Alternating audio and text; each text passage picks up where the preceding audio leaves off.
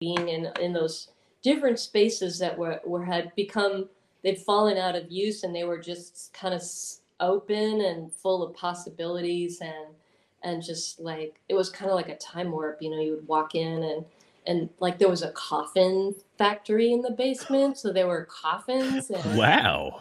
and there were like raves would be held in the building, so there was like it was just like a lot of like underground, you know like kind of off the radar feeling about it all.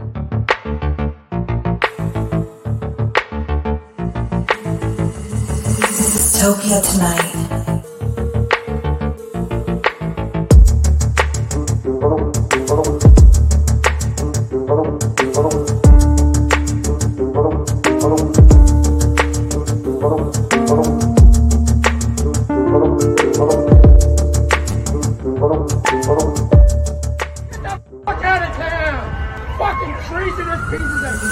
Dystopia Tonight. How are you? I'm doing well, thanks. There's like a thunderstorm rolling in, so it might get a little wild over here. Ooh, very nice. Very nice. I like That's that. fun. Yeah. You know what we can do? We can do an episode of just ASMR, and we'll just do The Rolling Thunder. Yeah, the rolling thunder, the little rainfall. We'll get people to like ease into bed during this episode. It'll be nice. There we go. Like, how you been? Those when the power goes out. Yeah, I love that. That's like I'm a big like I love when storms are coming in, and if I'm home and they're in, I'm set. I think that's great. Me too. I love some wild weather. Yeah. Yeah. We just started getting tornadoes here not for the first time, but like every year because of the whole climate change shit. Like it just gets worse and worse, and people in New Jersey do not have storm shelters per se for tornado shit. So like every time it's blasts on the TV where it's like take shelter, we're like, where? Like what are you talking about? So yeah, like around this, but I still like I don't know. I still get excited. Like, even though I know a tornado is like really bad, I'm like, oh, I should put on Twister, get some Helen Hunt up in here. It'll be fun. I don't know if did you guys get any of that in Texas? That was funny to me, the Twister guy. Oh yeah, Texas is famous for tornadoes. We just had some tornadoes like roll through. One of them started about 5 miles from my house. Oh shit! They hit town, so I don't think anybody died. You didn't see the video of the kid who drove through the tornado in his pickup truck? He was going to an interview in Whataburger. Yes. And his car got completely flipped over by the tornado. Yeah. And he made it out alive, and he got the job.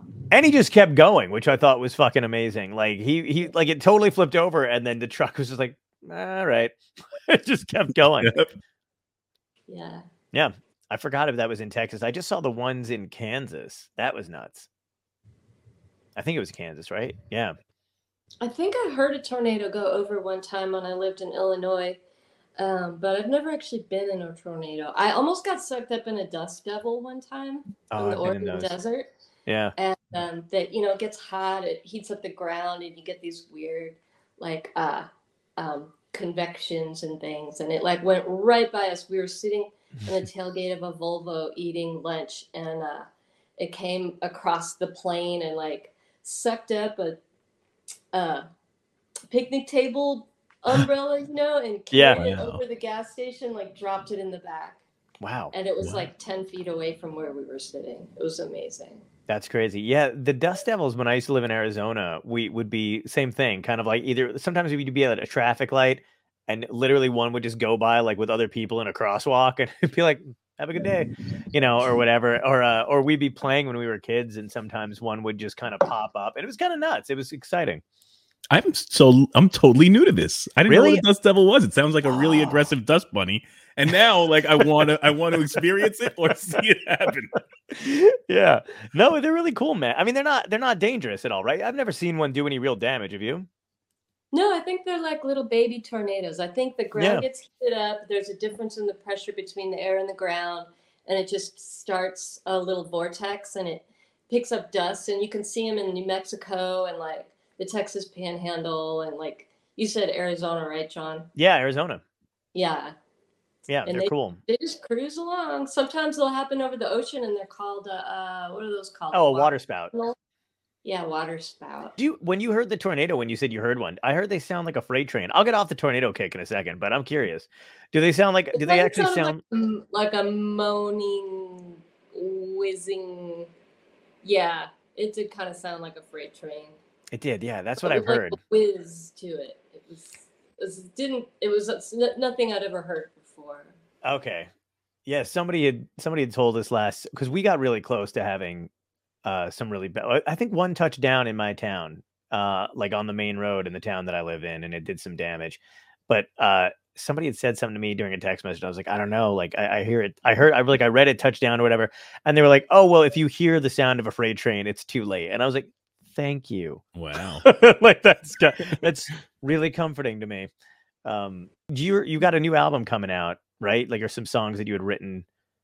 It's in the process. You know, it's going to be a little while. I have to make the record, but the songs are done. Mm-hmm. So it's just kind of like a one day at a time sort of process. I didn't want to get ahead of myself. Mm-hmm. You know, like, so right now, I literally just came back from writing the songs like the day before yesterday. Nice. So they're still kind of settling in with me. Was it stuff you were working on during the pandemic, like during lockdown and stuff? No, this is all brand new. Nice. Very cool. Yeah. Did you, when you were doing that kind of, like when we were all kind of stuck at home, did you kind of embrace like virtual stuff a little bit more? Like, did you do any, like, how fast for you to go to the streaming service? Really fast. I had a really long illness, you know, like a debilitating illness that lasted for years, and I was just starting to get well enough to start to play out of town shows. And then COVID hit. So it was super disappointing. But, you know, I was used to not being able to go out and not being able to do stuff from being sick for so long. So COVID was not all that different. You know, I felt like I'd already kind of been through boot camp in that regard. But doing the stuff, like just live streaming shows, was, you know, it was sort of like a candle in the dark. It's like it's not the same as playing, you know, a live show and feeling the exchange of energy with like actual human beings. But it's sort of, at least I was doing something, you know? Right. Because it's a very weird feeling to not be able to perform when you're so used to doing it.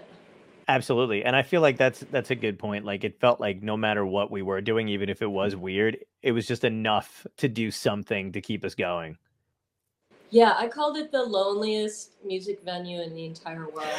It's like sitting down. Because you don't know, like, who's going to be listening, where they are, like, how many people, any of that. You just have to believe in it. You just have to jump off the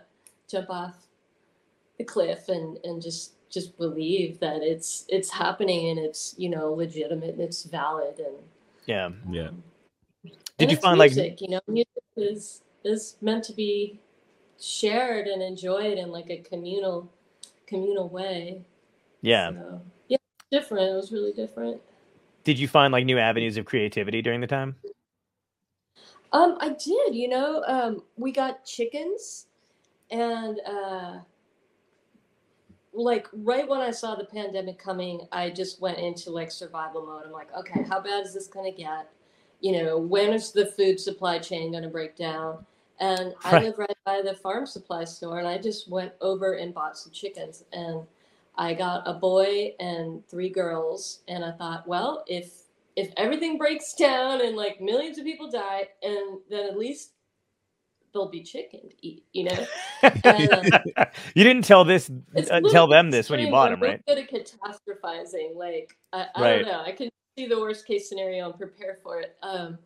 But we ended up on the front page of the style section of the Sunday New York Times because of those chickens. Wow. Really? Were they just well dressed? Like, what was the It was because a friend of mine was friends with the writer, and she just said, oh, I heard that Tove is looking for wants to talk to people who got chickens because of the pandemic. And so I Wow. called her, we talked for like 5 minutes, and like the next day there was a photographer from the New York Times in my backyard. And Wow. there we Disguised were. as a chicken to like blend in with the other chickens to Yeah, make sure he didn't disturb the very process. aesthetically pleasing chicken photos. That's awesome. So wait, did you wind up like, I mean, do they still have them? Like what happened to the chickens? Of course. Oh, nice. Yeah. Good. They're like, I get 3 eggs a day, and I got some more little ones. They're called bantams, and they're Oh. only about the size of like a pigeon. Yeah. And they're just really sweet. Mike, do you Wow. have bantams? Do you know I've about never ever seen a bantam before. But I have neighbors who have chickens and stuff like that. Yeah. But I've never seen a pigeon chicken before. See, I've seen a bantam because if you go to like the state fairs and stuff, they'll have like the categories and they'll show you like. I was on the same page. I started a garden for the first time ever. I was like, I need to control my food source. Yeah. Right? I'm jealous that Yeah. you got chickens. I think that was an incredible idea. That's awesome. Well, just think back to the first days, it was like we were in completely uncharted territory. Nobody knew what was Yeah. going to happen, how bad it was going to get. You couldn't leave your house. We built the chicken coop with like every weird screw in the junk drawer and every, last little piece of lumber that I had laying around. And, Wow. So there was that. I did start a garden. I was one of those annoying sourdough people. Those people are not annoying, they're inspiring. So Yeah, Yeah. I baked the most beautiful sourdough bread. I got a starter from my neighbor and just started baking sourdough loaves. that's awesome. They're really good at it. Like right out of the gate, they were Yeah. just these big, round, beautiful balls of deliciousness. Oh, they're so good. I have a bunch of friends who did that kind of stuff. I baked banana bread. That was good. Do you know Tom Papa? Mm-mm. He's a comedian and he's got this podcast called Breaking Bread with Papa, and he's obsessed. I mean, if he wasn't a stand-up, he would just bake bread for the rest of his fucking life. Like that's what he would do. And I mean, most of his Instagram, I feel like it's like maybe 60-40 comedy bread. You know what I mean? like it's just, and it's leaning towards bread. So he bakes all this stuff. But I baked my own banana bread and I sent him a message with the picture of the bread. He got back to me within like 3 minutes. I was like, "Are you just waiting for bread pictures online?" He's like, "People send them to me all." He's like, "I will talk." We had him on the show and he was like, "I will talk to people about bread more than I will talk to them about comedy." I was like, "That's crazy." But I had friends who got really good at making pizzas at home. Yes. Oh my And God. it's so Homemade good. Sourdough crust pizza is the best thing. Oh, I've never had that. That sounds amazing. Yeah.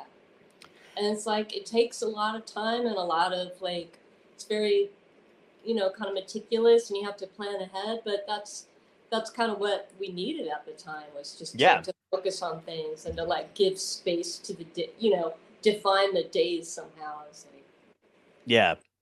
It's weird that we were like, oh man, we're gonna have to be like you legitimately went and got chickens though, but the rest of us were like, oh, we're gonna have to start roughing it. I better figure out how to make bruschetta pizza, or like it was weird that like everybody's terms of like survival were a little bit different than you're like, oh, that doesn't really count. I don't know. I didn't do anything. I still don't cook to this day. Like aside from like accidentally making banana bread or like Toll House cookies, I still don't cook. what's really good in banana bread? What? Chocolate chips. Oh, really? Put little tiny chocolate chips in there. You can cut up a chocolate bar, or just put the baby chocolate chips. It makes it a million times better. Oh, that sounds I love really it. good. Yeah, I've never done, but I'll have to do that again. I ate so much I ate so much stuff that I don't know why I thought it was like it didn't count calorie wise to like to just stuff my face with all the wrong things. But I was like, whatever, it's a pandemic. And like loaf of bread, pizza, ice cream. Yeah, I love it. isn't there like a thing like the COVID-15? Yeah. I think It was more. everybody gained 15 pounds during COVID at least. Oh yeah. See, and I think I went in the opposite direction because for the first time ever, I got to eat all organic, strictly vegetables. I was legit. I'm a fatty right now, but I was legitimately 70 pounds lighter during the pandemic, which is crazy, right? Wow. It was insane. I did really well in the beginning. I think I like, cause I'm, me, I'm like a gym guy anyway. So like, I like to run and bike and stuff. And then when the pandemic hit, I just kept biking and running and all that stuff. But as soon as winter came around, I took a dive, man. It was just I was eating everything I possibly could. And also, but not thinking like I gave up. I was just like, man, my metabolism will take care of it.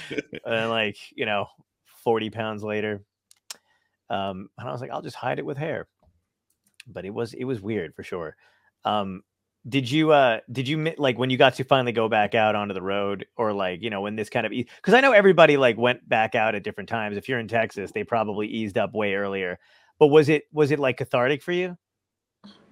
Playing live shows is, I'm still kind of easing back into it, and yeah, it's wonderful. It's just like the community aspect of playing music live is the thing that I think was making musicians just like, I think that was the hardest thing for musicians, is not being able to see other people perform, not being able to like enjoy other people's music live and talk to your fans and just share that like emotional exchange. And so it's kind of like I played a show the other night, and it was just like everything was in like it felt like it was like 4-dimensional and sparkling. Oh, nice. Yeah, it was cool to go back out and do that kind of stuff. And plus, I think it had to be doubly for you, like you said, because you were dealing with like an illness for a while, and then COVID hit, and then to be able to go back out must have been awesome. Yeah, and I've got COVID. I have long COVID too. I'm like, oh, do you really? People, yeah. Damn. When did you get it? I got it in November of 2020, so kind of on the early side. Like it was way before vaccines and. You had OG COVID. Huh? You had OG COVID. You had the original. The OG COVID, where you like lost your sense of smell and taste, and damn. So it sucked, man. I was so careful too. I think I might have caught it through my eyes, because that's where I had my first symptoms. Oh wow. Like watery eyes, because I was wearing masks and like keeping my hands like totally clean and. Right. Yeah. Do you still have the lack of smell, or like distorted smell still, or? I mean, it damaged my autonomous nervous system, which like regulates your senses and your heart rate and your breathing and stuff. So I actually have like nerve damage from COVID. Wow. Oh my God, man. That's crazy. I have never heard of that before. Yeah, it's the thing. It's like they're starting to become more aware of it. And University of Texas has a program that I got into right away, like a long COVID program. So they're kind of like, then they're like at the, kind of research and figuring out how it's affecting people. Wow. That's really good that they're doing that. I mean, I got Omicron is what I wound up getting. And at least, I mean, I have to assume that's what it was. I didn't have any of the traditional symptoms, and I got it like a month ago, probably to the day. But it did hit me like for about 3 days. I was like wildly, I think I slept for like 12, 13 hours the second day. I had like sore throat, massive congestion. And the craziest thing to me was like, they're not kidding when they tell you over-the-counter stuff doesn't really do anything. Like I was taking everything to just kind of take the edge off a little bit, but it wasn't really totally helping. So I can't imagine what it would have been like without any vaccines and stuff. Yeah. Oh, no. That's brutal. What is the when you go for the research and stuff? I mean, is it just like, do you check in every month or so? Like, how do they keep up with it? It's every. If you don't mind me asking. Yeah, like we can talk about it a little bit. They just screened me, like all my symptoms, to find out kind of like what it was that was making that symptom happen. And it kept coming back that it was nerve damage from the COVID. And I actually had a nerve biopsy, which is something that it's a pretty obscure procedure. And I wouldn't have gotten it unless I had the symptoms that I had. Wow. That persisted for as long as they did. Wow, that's crazy. Well, I mean, we don't have to stay on that because I know it's not a great topic either. But it's just crazy. I mean, everybody's going through something different, so it's nice to kind of touch on it. I wanted to tell you the first time I actually heard a piece of your music was you were covering Townes Van Zant's "Buckskin Stallion." Love that. I'm not I'm very picky about covers. Like I like it, whatever. You did such a great, like I almost like it better than the original song. It's beautiful. Thank you. What was that? What did you? Was that something you had been asked to do, or you decided to do on your own? Um, I recorded it here in Austin with my friend and producer Brian Beatty, Hmm. and it was really for a Townes Van Zandt tribute album that came out overseas, and it was really Right. small. Um, but I just gravitated towards that song because it just wasn't one of the most popular ones. This is like way before Three Billboards. This is Right. just focusing on connecting with the song and creating a recording of it. And Hmm. Mm. my friend Paul Brainerd flew in some steel and dobro from Portland, and he's an old friend, goes back like 20 years. Hmm. And Brian and I just lovingly constructed this song. I recorded it with this guitar. It's an Oh old. wow.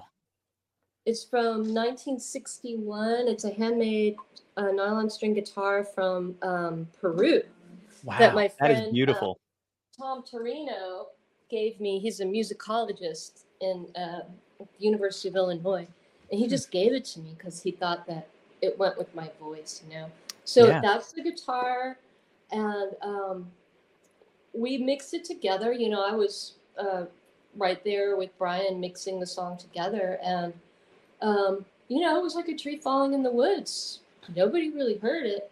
I think it Hmm. ended up. I don't know how Martin McDonough ended up finding it, but I just got this call out of the blue. It was really when I was at my sickest, so things were pretty bleak for me, Hmm. and I didn't know what the film was. I didn't know who was going to be in it. I didn't know if it was big or small. So they, just the wheels kind of started turning, and I didn't know how the song would be utilized in the film until I actually saw it. Wow. But when I saw at the end, that it's that there is no dialogue. It's just my voice, me singing this Townes Van Zandt song. Hmm. It's a really powerful way that they used the song, and Yeah.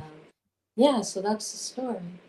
That's awesome. That's crazy that they don't tell you ahead of time where it's going to be placed, so you kind of just have to go in blind and trust that Yeah, it's going to be used properly. I guess there's just so many millions of moving parts in a film, that I Hmm. just had to believe that it was going to be a good film and believe that it would be used well. Yeah. And I, s- it was there was no, nobody was trying to make it happen. They just came out of thin air and came to me and asked me to use that song. That's great. Yeah, that's Yeah. really cool. Do you think of it now, like when once that happened, were you like, oh man, like I wonder if I should try to like write or gear my stuff towards like film and TV? Um, That's a funny question. I would love for more of my music to be in film and television. I Hmm. really would, but I'm not writing specifically for that. Right. Because it feels like, I mean, I've listened to a lot of your stuff since then, and I feel like there's a million places to put like because all of your stuff, I mean, it's very lyrical, and it's got a story to it, and like you kind of get lost in it when you're listening to it, you know what I mean? Like you can totally put yourself in the place. So like half the time when I'm listening to your stuff, like I can just see these scenes unfolding, and I'm like, oh man, this would be great, like if you were like, driving down a road and with for this song, or if it was like a family around a thing in this situation. So it's just interesting, like, are you writing visually like that when you're writing your music? Is it more lyrically first, or instrumental first? Like how does it all come together for you? I think that's the mystery of it because when I write a song, it's like you have to let it go and it creates an experience in the listener. So you, John Pavaremo, is listening to one of my songs Hmm. and it's working away inside your memories and your feelings and what's going on with you and the relationships that you've had and the places you've been. Hmm. And there's no way that I could have made that happen. Like that's Right. that's the magic of music is that it's like you let it go and it just does something different for each person. True. That's a good way to put it. Do you were you like that when you were a kid? Was this your passion all the way like growing up to now, or did you have something else you wanted to do and you kind of fell into music? Um, I didn't really fall into music. I was like a late bloomer with just about everything. Um, and I didn't write my first song until I was 23. Wow. So I started teaching myself guitar when I was about 19 or 20. Mm. And this was I was still in Chicago at the time. And once I started writing, I couldn't stop. And I started playing in bands with other people pretty quickly and realized that, like, being a songwriter, a band can't play music without songs. So by writing songs, you're creating like a vehicle for bands. And like when you're real early and you don't have a sound yet and you don't really know, it's just kind of like this new thing. Right. It's like people just kind of gravitated towards me because I was writing the songs. Okay. That's actually, was that your goal, or was that like your thing where you were like, oh man, did you realize that early on? Like, oh, I've got something that everybody else wants. And that's, No. oh, okay. No, not at all. Like I think, the early days in Chicago, what I'll tell you about that was like, I'm 51. So I started playing music in the early 90s, mid Mhm. 90s, when Chicago was still kind of like run down, and it didn't have that. It had a whole big boom that happened like in the 2000s. So you could rent space in a weird warehouse somewhere, on like a dark, lonely street for like, split the rent between four people for like $20 each. And Wow. my first rehearsal space was in this building that had a big clock tower, and there's this goth guy that lived in the clock tower, and like he kind of controlled the building. Wow. And I think his name was like Dale or something.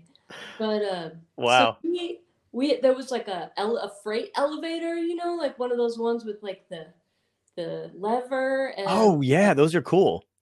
yeah, and it's all open, and like you go up in this elevator shaft, and then we just had like a space, and we kept our gear in there, and we just banged away at you know what we had at the time. We were just Right. like learning how to be musicians and learning how to play with other people. That's And awesome. there was just that experience was really cool, just like being in those different spaces that had become, they'd fallen out of use, and they were just kind of open and full of possibilities, and just like it was kind of like a time warp. You would walk in, and like there was a coffin factory in the basement, so there were coffins, Wow. and there were like raves would be held in the building, so there was like it was just like a lot of like underground, like kind of off the radar feeling about it all. That is wild. You got a goth guy living in a clock tower under a coffin factory with raves going. I mean, that's that's perfect. Yeah, You couldn't have even made that up. I couldn't. Do you still talk to any of those people? Not really. No. There's got to be a reunion tour or something. You guys got to set something up and go back to that coffin factory. See if there's any more raves going on. We had a Halloween party in the factory, and I dressed up like David Bowie from Aladdin Sane, so I had Oh my God. lightning bolt, and I was wearing this gold lame spacesuit and like spray painted boots and stuff. And we did Panic in Detroit because my bass player was this girl named Esther, just like 4'11" Mexican girl who just like slammed it on the bass. And nice. I guess on Halloween in Detroit, it's this like messed up tradition where they burn down houses. So it was pretty wild days. I've never heard of any of this. Yeah. This is amazing. So I think what you're saying is those people are on the run. What you said? I've heard of that too from in Detroit, actually. Oh, for the burning the houses thing? I never heard burning houses, but I heard it's mayhem. Like legit mayhem on that night. Yeah. You got to have some photos from back then, right? Probably in a box somewhere. I've traveled so much, and just kind of like I don't have a whole lot of a trace. What I did save, oh God, all up there is all of my journals. Nice. Somehow I managed to hold on to that whole history. So I have 30 years worth of journals. That's awesome. That's a great. What was that? Was the traveling side by side with the music or the love of music and that kind of thing? Like you wanted to do both at the same time, or you were just on the road because you wanted to see other places? Both. I Mm. mean, it was like I felt most at home on the road, and I also really just loved playing music, and I just kind of wanted to turn into music, honestly. Like I was running from some demons, and music just was this outlet for anything, Mm. and having this life on the road, and just being in motion all the time, and just kind of like, I mean, I got to the point where the country just, it's like you could just, I just pictured America as like tour stops, and like how long does it take you to get from here to there? What do you see in between here and there? And um, what people are you going to get to see in one place or another? And it's just like a really different way to orient Right. oneself than living in an apartment and seeing the same people all the time and being part of like a local thing. It's like I was just like a bird floating Yeah. above on clouds of music. That's great. Do you Yeah, think it's a lot of awesome. musicians use that as like, because I feel like that's a great analogy. Like because you did have like demons that you were trying to escape from. It's easier just to, like me, I would dive into work or do this and do that. So do you think a lot of musicians, because they're creative and a lot of creatives do have demons that chase them, do you think that leads to like life on the road and touring and making it easier just not to ever feel settled? Yes. Yeah.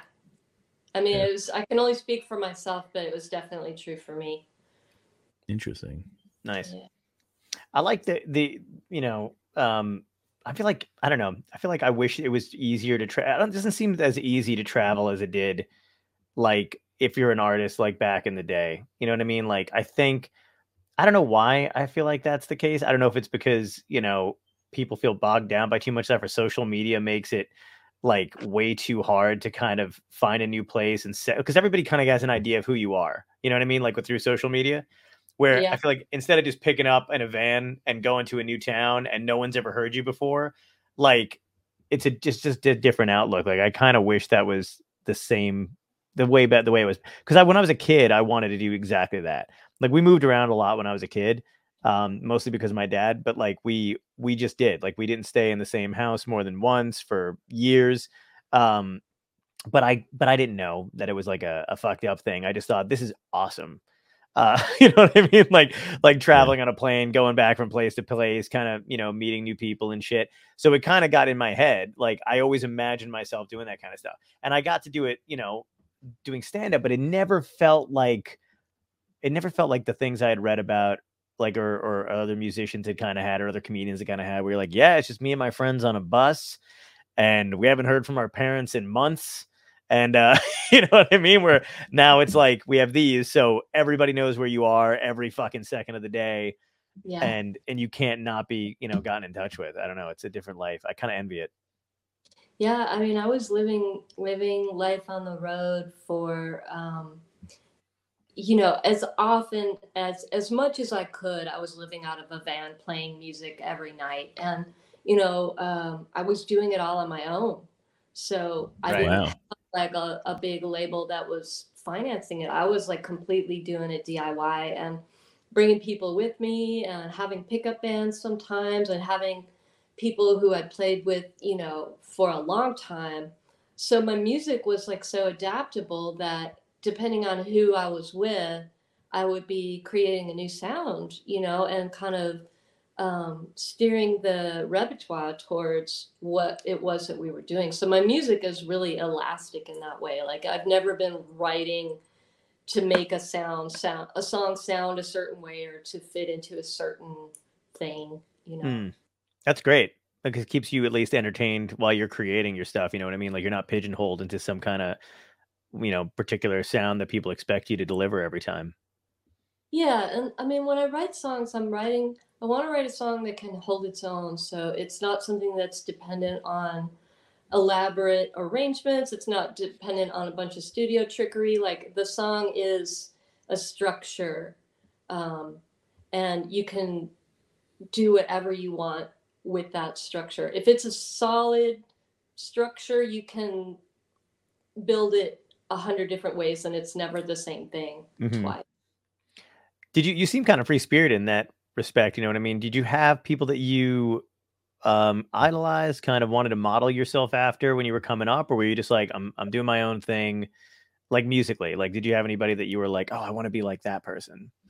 I don't think so. Nice.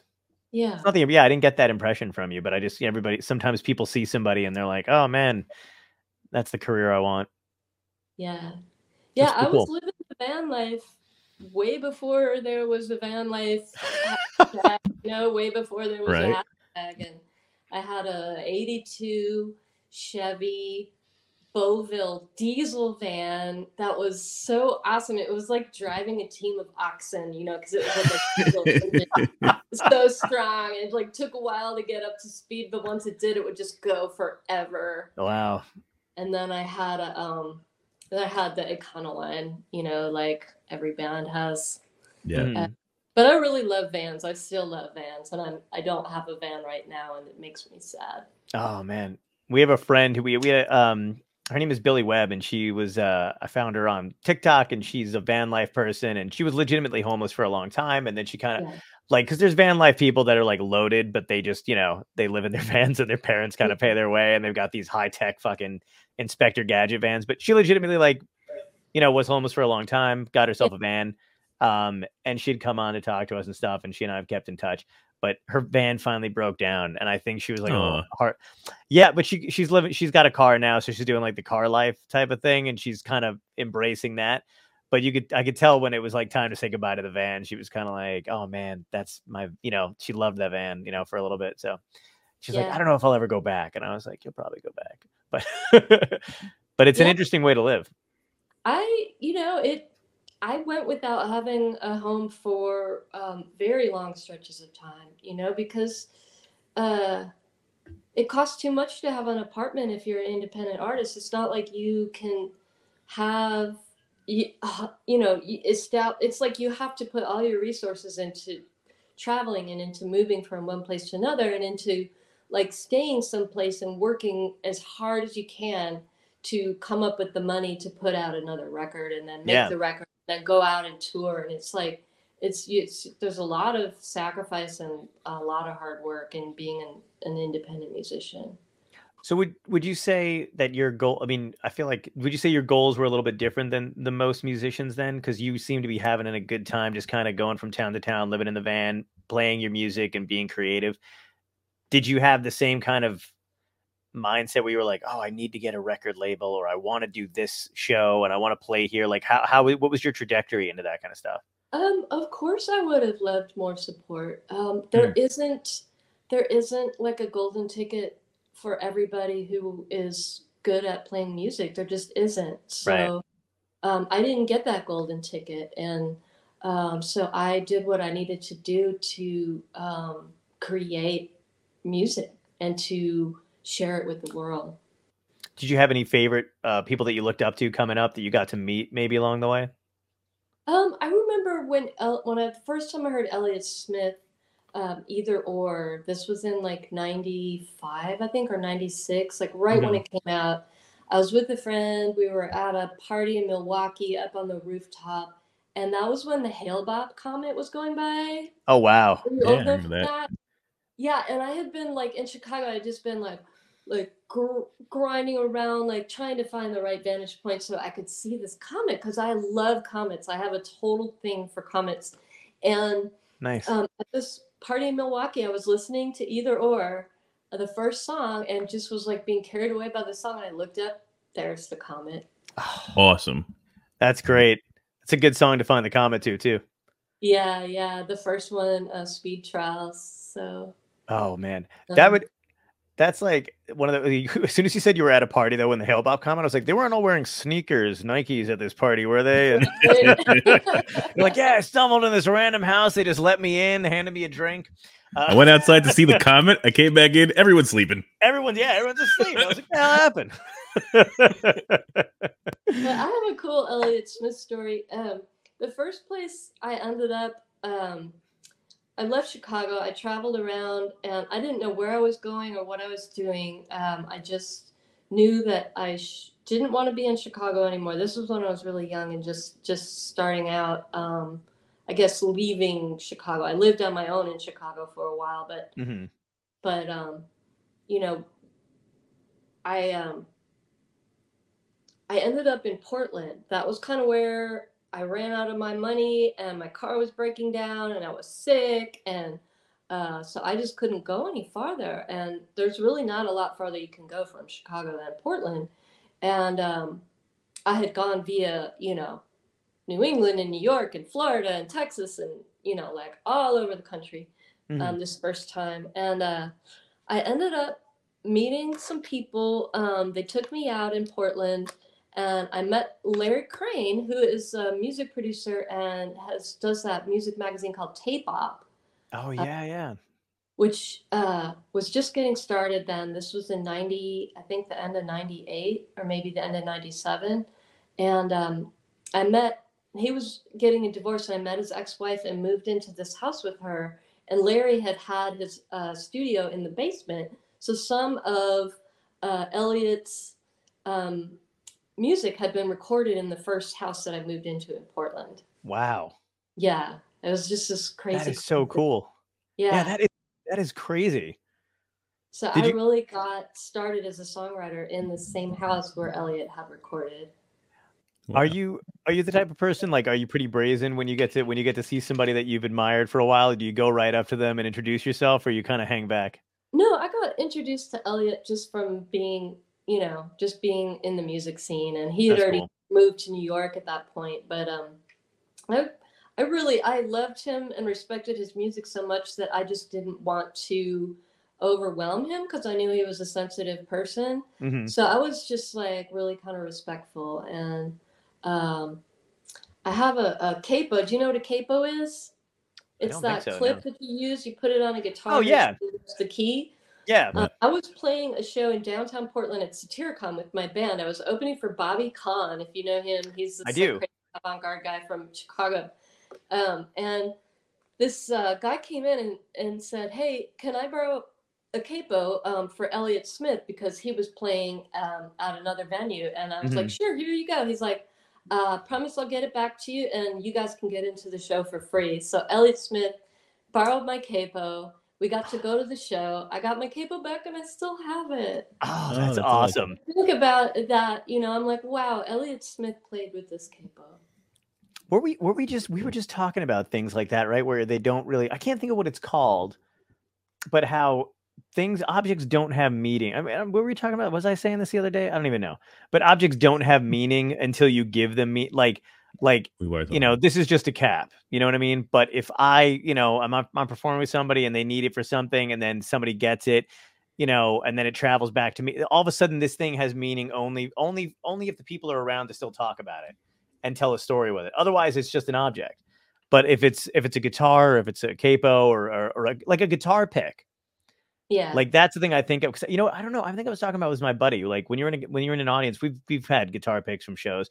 Somebody throws them out, and until it's tossed from like somebody that you respect and love, or like at a concert, it doesn't have any meaning until then. You know what I mean? Then you're like, holy shit! Like Dave Grohl tossed this guitar, or whatever, and now you're going to tell people that for the rest of the. It's very weird about how people get. I'm going to form this thought better at another time. And overdub it. And overdub it, yeah, and just it's gonna be me like talking, and it's gonna be real words coming out. But you know what I mean? Like it's awesome that capo now has more of a story to it and a thing to it, and it exists because you can tell it. Yeah. Yeah, that was sort of a better way to say it, but we'll still fix it later. I have a quick question. So now I find this really interesting. So now you've been an artist and moving around, traveling around, and we all know the health insurance is not the best for artists. So when you came upon your medical dilemma, what was it like facing that, especially like in America when it was a little off? Yeah. Well, being on the road, I had a condition, a disease called endometriosis, Yeah. which is it's a embryogenesis, like when the embryo is differentiating cells, like really early in the development. Some of the cells that should be in the lining of the uterus end up in places where it's not supposed to be. So it's kind of like a cancer, and Hmm. it creates pain that is like on par with appendicitis. Mm. Yeah. Like appendicitis level pain like every day. And I had a really severe case. I also have autoimmune stuff that's going on that's like separate from that. But I was living, and it didn't get diagnosed until like 2011, I think. 2010 is when things got really bad, and I finally started having surgeries and stuff. But I But had you were like having symptoms of it urgency. way before that, right? Like where it would. Right. So I'm living on the road, like in this man's world, because it really was mostly men Mm. out playing music, and having to live with this incredible pain.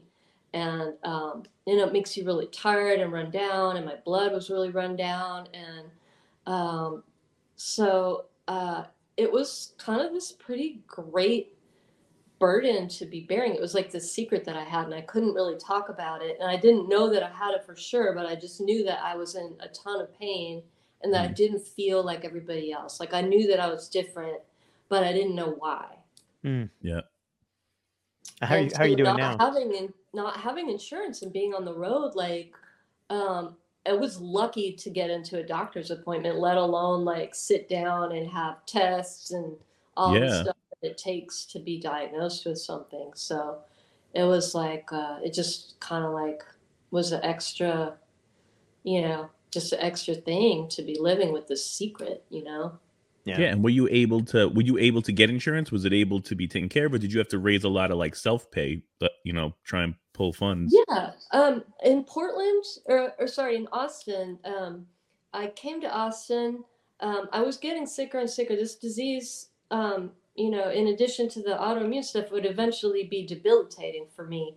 And while that process was kind of turning for me, just like blasting through it, and trying to just live like as if nothing was going on, and just kind of being ground down. Um, I was in Austin when this process was happening, and Austin had Health Alliance for Austin Musicians, which is a nonprofit that before Obamacare was providing musicians with basic health care. So you could go to a Wow. doctor. Um, and so, That's great. when I had a life threatening situation, ended up in emergency room and in emergency surgery, I did have insurance. Wow. Okay. So, and I ended up having 5 abdominal surgeries in like less than Wow. 10 years. So it was Jeez. like I was either having surgery, recovering from surgery, trying to figure out if the surgery worked, trying to plan a surgery, and it was just like it was really rough. Were you able to draw a lot from that, like with your music? Were you able to put a lot of that strife and struggle into your music, or did you try to use it as an escape and be totally different from it? I mean, it was probably there whether I wanted it to be or not. Mhm. There's a new song that I just wrote that is more specifically about it. It's called 17 Scars. Oh, wow. And Okay. so that's the first time that I've really like looked at it Addressed it. through Yeah. the songwriting process. I mean, Wow. there was songwriting, performing, and all this stuff requires a lot of energy and bandwidth. And like when I was so sick, like I was literally in survival mode. Yeah. Uh, Yeah. and I still managed to write, but and put out a couple like little homemade records. But it you know it was like a really hard and sad time. Was Well, there thank something God. you used as a constant to keep you going? What? Was there something that you used to like keep yourself like in high spirits, like going like creatively, musically and stuff during that time? Um, I mean, I went at 100% as hard as I could, 110% until I hit the wall and I couldn't. Wow. Yeah. Wow. I mean, that my friend has endometriosis, or like she deals with that kind of stuff, and it's relatively new. Like, it took a long time. I don't know if it was the same for you, but it took a long time for them to figure out even what she had, which was, I think, the worst part was not knowing for so long. Hmm.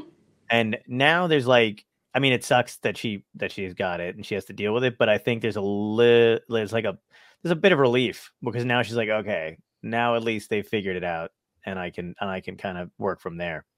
But yeah, I don't know why it takes so long. I think it's because of just an inherent bias against women's health. I mean, if there was a disease Wow. that if the same kinds of symptoms were affecting men the same Hmm. way as women, I think it would have been figured out like a lot more quickly. But I think there's just this idea that women that periods are this mysterious thing because periods are involved in endometriosis, and that women have pain, and that pain is just something that they deal with. And it's like, no, motherfucker, like this is pain. Right. Like, don't even, it's not normal. It's not okay. And Right. it Yeah. takes, I think, 12 years from the time that symptoms begin to when a woman gets a diagnosis. Wow. 12 years. Holy shit. I did not know. Yeah. That is crazy. Yeah. Oh my god. That's And a lot insane. of the treatments that they were offering, we don't have to talk, just we can change the subject. No, it's But all good. Yeah, whatever. real quick, I would say that it's just recently that there's a lot of activism. There's a group called Nancy's Nook for Endometriosis Education that will tell you everything that you need to know. The Endometriosis Foundation is also another really good resource for women who want to kind of clear away all of the misinformation and the vagueness and the treatments that don't work, and kind of get to the meat of it, because there is more information available now than there was even when I was diagnosed like 15 years ago. So Wow. Yeah, medicine's moving fast with a lot of things. So that's one of the bonuses, right? Like as time goes on, we start to learn more, and you're helping spread awareness. I feel like a lot of people, if people aren't affected directly by something, they tend not to see it, right? They don't want to see it, and they just keep moving. So you're an influencer, and you're able to show more awarenesses. So I think it's a good thing. I mean, it's good that you're sharing it on a platform, and then hopefully other people will just start poking into it, or maybe get diagnosed earlier because they could start seeing some of the things, back and forth. Yeah. it's not uncommon. I mean, it's I think it's 1 in 10 women, and some people can have it and not have symptoms. Other people can. I had stage 4, which is the worst. Hmm. And that's like multiple organ systems are involved in that. Wow. Or you could Jeez. have stage 4 and not even know it, or you could have stage 1 and have the horrible pain. So there's not a lot of rhyme or reason to how it manifests in a person's body. Wow. Yep. Is there a test yet or something that people can do ahead of time to like is there any way to catch it early? No, there Wow. is no. It's a surgery, and it's present at, like I said, before birth. So it's like cells that ended up doing something they're not supposed to do. So they're hanging out like on organs and on the walls of your abdomen, and so That's it's crazy. really surgery is the way that they diagnose it. They have to see it. Right. Wow. Wow. And then is it genetic? Does it have a genetic link, or is it more Yeah, it does. interesting? Yeah. That's interesting. Yeah, I got the genetic stuff always blows me away too, because I feel like, we're so close to figuring out some stuff. Like we are close to catching things, but then I'll hear something random in the news where they're like, "Hey, if you want, you can change your baby's eye color," and it's like, really? Is that what we're doing? Like, there's so much else we could try to control with the technology, but they're like, if you want them to have great toes, we got you covered. I'm like, that's what you're working on? That's what the thing is. It's just weird. I feel like an hour just blew by the way. So, Oh wow. yeah, I know Good, that man. is crazy. But I want to ask you the big 3 questions that we ask every guest that comes on to the show. First one is, if you could go back in time and talk to your younger self, what piece of advice would you give yourself that would help you today? How young? Oh, it doesn't matter. It's Anywhere you actually want. whenever you want to go back and talk to yourself. I would tell myself that you're okay. Okay. Yeah. Nice. And how young would you go back? Probably about 5. 5? Wow. Wow. Yeah. Okay. Second question is, what had to end? I hate to interrupt this, but do you think 5-year-old you would believe you from the future? I don't know. Right? Like that's what I think sometimes. If I were to go back, she needed to hear it. All right. Yeah. Second question is, if you what had to end in your life, good or bad, for you to wind up where you are today? I'm in recovery, so I would Mm. say getting, Okay. using substances to change my reality. Right. Yeah. Yeah. Gotcha. Yeah, that's important. And that's a lot of our guests, same thing. Same. Yeah. Yeah. Yeah. How many years? Or Multiple. more? Yeah. Okay. Well, that's awesome. Congrats, by the way. Yes, congratulations. Yeah. Thank you. Yeah. And the last question, it ties into the show. It's a goofy question, but if this was a genuine dystopia and it was the last day on Earth for everybody, so your choice, alien, zombies, climate change, whatever you think is destroying the Earth, what would be your epic death? How would you want to go out? I think maybe on a canoe with somebody I love, and just like going down maybe a river in the hill country in Texas, and like just kind of disappear into a beautiful sunset, like with a couple of like kind of like stony outcroppings on either side, and like maybe Ooh. like a cool like heron flying by really slow, and some gar like swimming under the water. Like that would be fun. Very That'd be nice. That was beautiful. That was very vivid. Yeah, you painted a very vivid picture, right? Like I felt like I was there. Yeah, I love that. That's what I'm saying about her lyrics before too, though. Like, if you immediately have stuff in your head where you're like, "Oh my god, I could totally see doing that." Yeah. That'd be great. Well, I just want to thank you so much for coming on with us, and we'll definitely plug the new album when it comes out. Okay. Yeah, and we hope. Are you going to come out to the East Coast anytime soon? I hope so. Yeah. Yeah. I mean, I'm like I said, I'm just kind of getting back in the saddle with all that, but I would love to come out and play in New York, and Sweet. maybe even do a little East Coast tour. Yeah, that'd be Nice. great. We'd love to come see you. Yeah. I'll let Awesome. you know. Thank you. It was sweet. It was nice Oh, meeting you. good. Nice talking to you. Yeah, thanks so Good to talk much. to you guys too. Yep. All right. Take Take care. care. Let's Peace. good night.